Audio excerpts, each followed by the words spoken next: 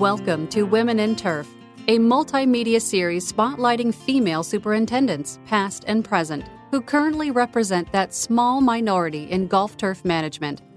Presented by Foley.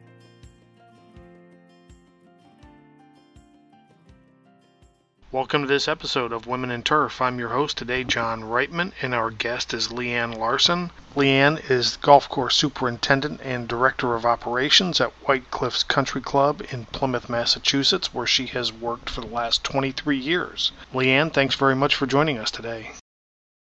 That's my pleasure. Now, you have been a superintendent for about 30 years. Yes. But you didn't go right out of college. No, I went to school for business. Yeah. So you obviously didn't go to school with a turf background in mind. No. Take us back to how you got into business and what changed your mind to get you into turf. I got a degree in business just figuring, that's you could do any kind of work with that. But I was in an office for about 9 months and in a corporate environment and just realized that was absolutely not where I wanted to spend the rest of my life. I grew up on the fifth hole of a golf course. I had worked on a golf course going through school and just kind of hit the pavement looking for a job and was very lucky. I found a job, I think within a day. And, I really haven't looked back. It is what I want to do. It is what I enjoy doing. It's a totally different lifestyle from someone with a degree in business. I mean, my days they can be 24 hours long or they can be, 10 hours long, but I enjoy being outside. I enjoy everything that it really entails the management of managing the golf course. And, I'm lucky. I get to take my dog to work every single day, and I see the sunrise and I see the sunset many days. Can't say that in corporate America. This job, especially the job that I have now, I hold a title of Director of Operations for the club, and a little background on what we are. We're a private country club located on Cape Cod Bay. We consist of 358 upscaled housing units, a clubhouse, an indoor pool, a fitness center, clay tennis courts, and I oversee all of these operations to include the landscaping of the entire community, the golf course, the pool, the tennis, the beach, the fitness.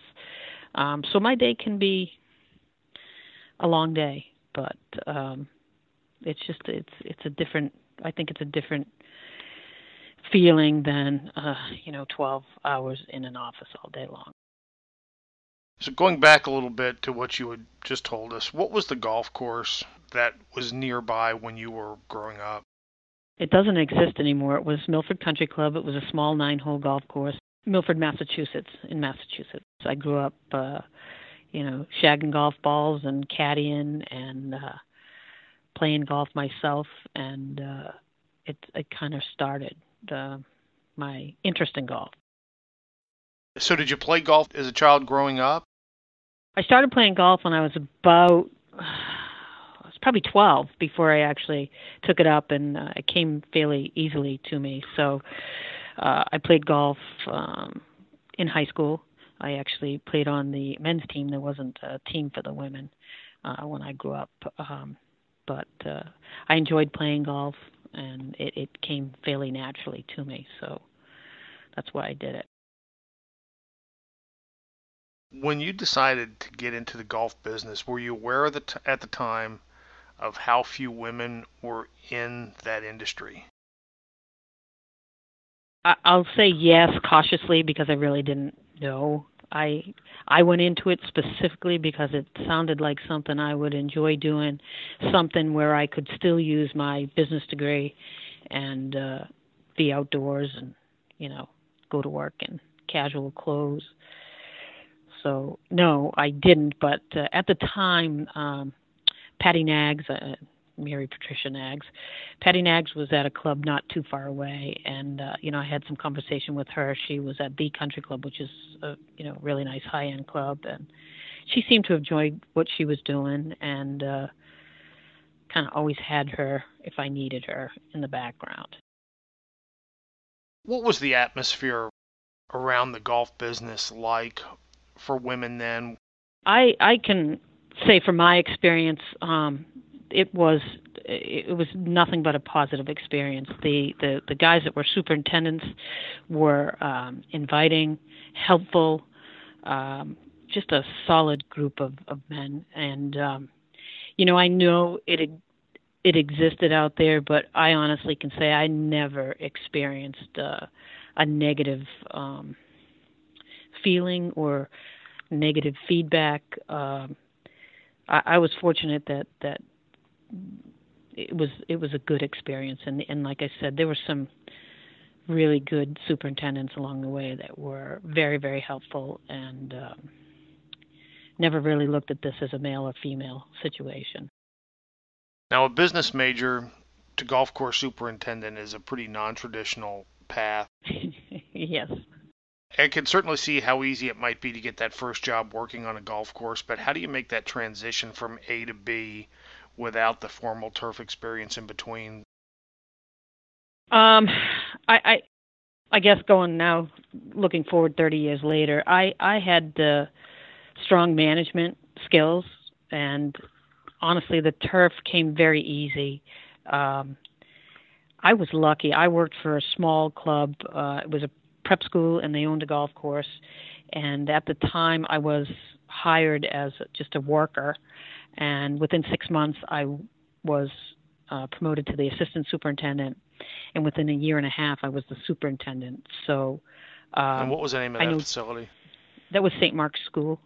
It was a preparatory school in Southborough, Massachusetts. It was a great opportunity. It wasn't a high-end club, but it was an opportunity to learn, continue to learn about turf management. I took every class, every seminar, anything I could take to learn the business. And it was fairly, I don't want to say easy to learn, because turf is it goes day to day on what it is. But I was able to go there, learn the ropes. My business degree helped me with my management and also with the budget aspect of the job. And from St. Mark's, I went on to do a grow-in. And that was probably one of the best learning experiences for myself. And from there, just have gone, forward. My entire turf education is from experience and not from attending a classroom situation. How did that help you expand your career? That was at the golf course I had grown up on. It had been sold and was developed into a housing community as well as a golf course. So the developer had sought me out at St. Mark's, had heard that I was familiar with the golf course and the area. And so I interviewed, went in, did the grow-in, stayed on for about 3 years, and then moved on to work for a management company, Corcoran Jennison, and got a lot of experience with multiple golf courses at that point. And got to work under Jeff Carlson, who, a lot of people know Jeff.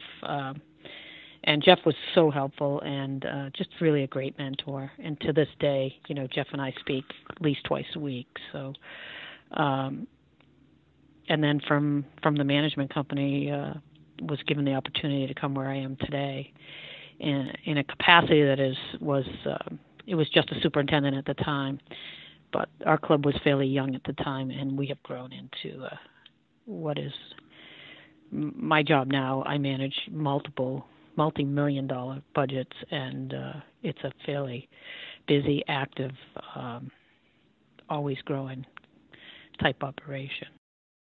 Who were some of the other folks who helped you along the way?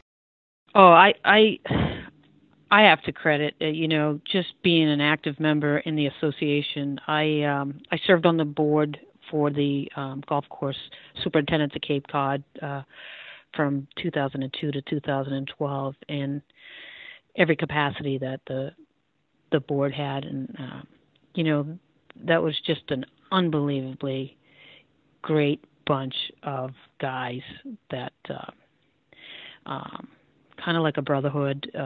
These guys were great. Any questions, anything. Still to this day, they're I can send out an email question to 50 superintendents, and 40 of them will respond. And they've just been a good network and a good group of people to help you along the way, really. Who are the people on your speed dial now? Sure, I would definitely give Jeff a call. Jeff and I bounce ideas off each other all the time. I had a great working relationship with Jim Skorolski from the USGA. Jim just recently retired, but I could give him a call. I mean, I've got Joe Falicetti at Pine Hills right up the street. Dave at Atlanta Country Club. I mean, there's 9 golf courses in this town alone that, if I reached out to any of those guys, they would not be judgmental or critical, but only helpful, and that's just been part of the reason why I stay where I am. And it's a funny story. I came down here and interviewed. I did not have any intentions of ever taking this job. I came down because I hadn't interviewed in a while, thought it would be a good idea to interview, and 23 years later, I'm still here, and if everything goes well, I'd like to finish my career here. What changed your opinion after you had arrived for the interview? I met with the general manager at the time. I met with the Green Committee, and I saw it was a golf course in need. It was an operation in need, and it appeared that the club was committed to taking it from where it was to where it is today, and I felt like it offered me an opportunity to really get involved in a lot of different aspects of managing the golf course, and we have come a long way, and it's been through the financial commitment of the club and its boards and its members that we are who we are today. We're going to take a quick break for a brief message from our sponsor. For over 90 years, Foley has set the industry standard in designing and manufacturing of sharpening equipment. Whether it is your need for exceptional quality, reliability, and efficiency, Foley has listened to you and understands your desire for precision sharpening solutions. We took the best of Foley grinders, the technology, the innovation, the ease of use, the premium quality of the end result, and combined it to create our best lineup yet. Visit foleyco.com, that's FOLEYCO.com, and discover the details behind the brand that's sharper than ever. We're back on Women in Turf with our guest, Lianne Larson.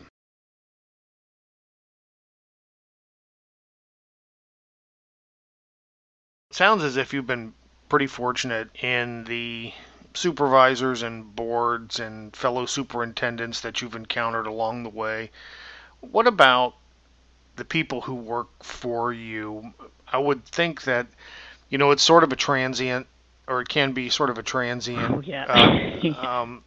profession, and not a lot of guys who go from golf course to golf course would have experience working for a woman. Have you encountered any interesting issues on that end of the business?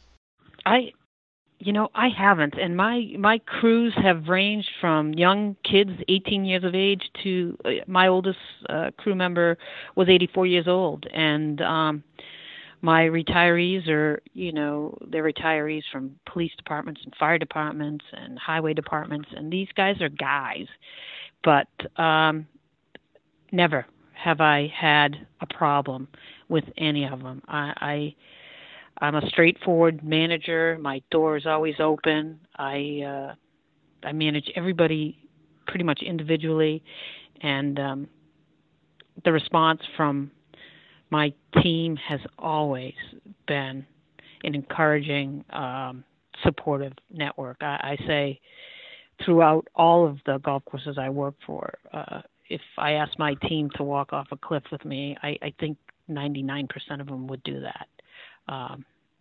Just because I've never asked them to do anything I wouldn't do myself, and I never tell anybody what to do. I ask them, we're all free to go at any time.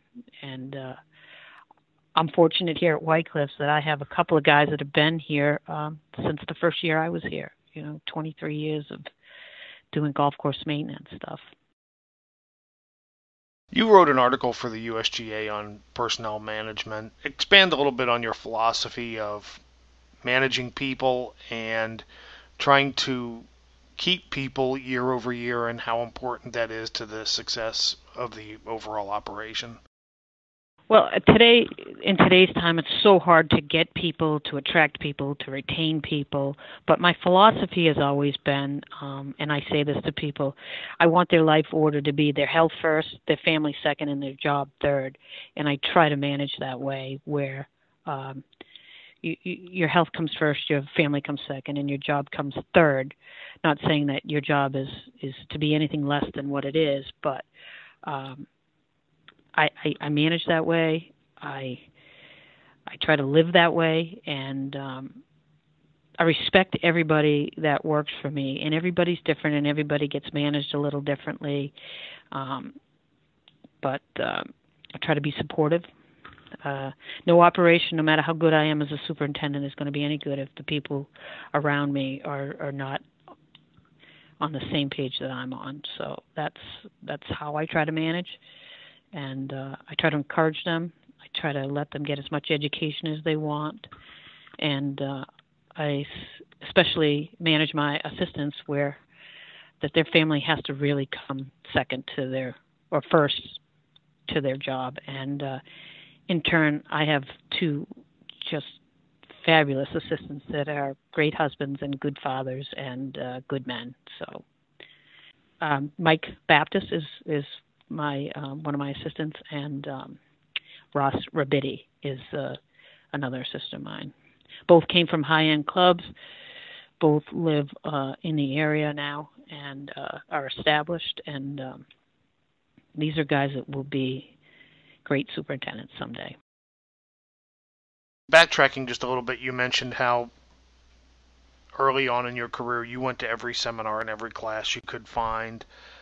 Were those regional New England classes, things offered by UMass? Honestly, it was everything. It was UMass. It was, your chemical suppliers. It was the GCSAA National. It was GCSAA educational seminars that used to be locally. It was the regional seminars that we had, the regional shows. I literally, I still till this day, seek it out because I feel like if I get a little something from this, it's something new and it rejuvenates me and kind of puts a little bit of fire back into what we do. We all know that this job it's ever changing. I'm pleased with the direction it's gone in, but you have to stay current and you have to stay up if you're going to remain successful in this industry.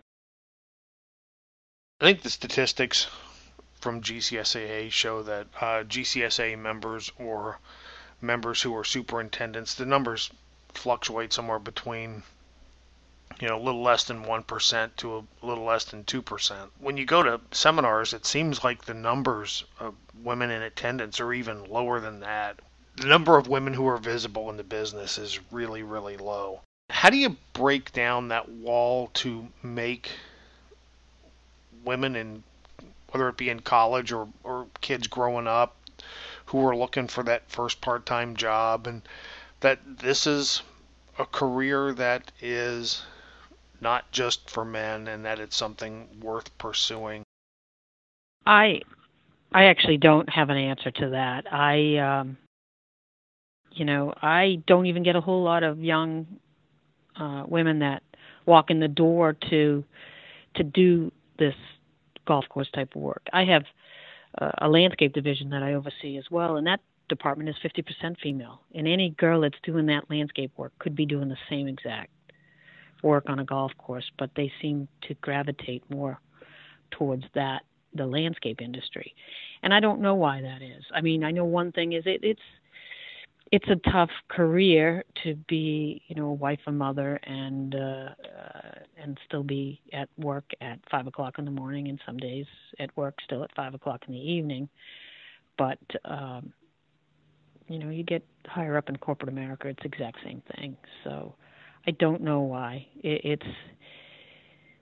It's something that's going to take a long time, I think, before I guess the stigma or whatever it is associated with this being a male industry. It is a predominantly male industry, but any person I've ever spoken to, I would say to you that it's a good male industry if it is. These superintendents are good men and just good guys to know. So I don't know why they don't get into it. It allows you a huge diversity in what you do day to day. It allows you, the opportunity to meet all kinds of people, to really get in touch with what the environment is like. And, I always tell everybody I get to take my dog to work. Who else can say that? Not a lot of people, and I think that's great. Lianne, thank you very much for your time. We appreciate you sharing your story with us. I appreciate it. Thank you.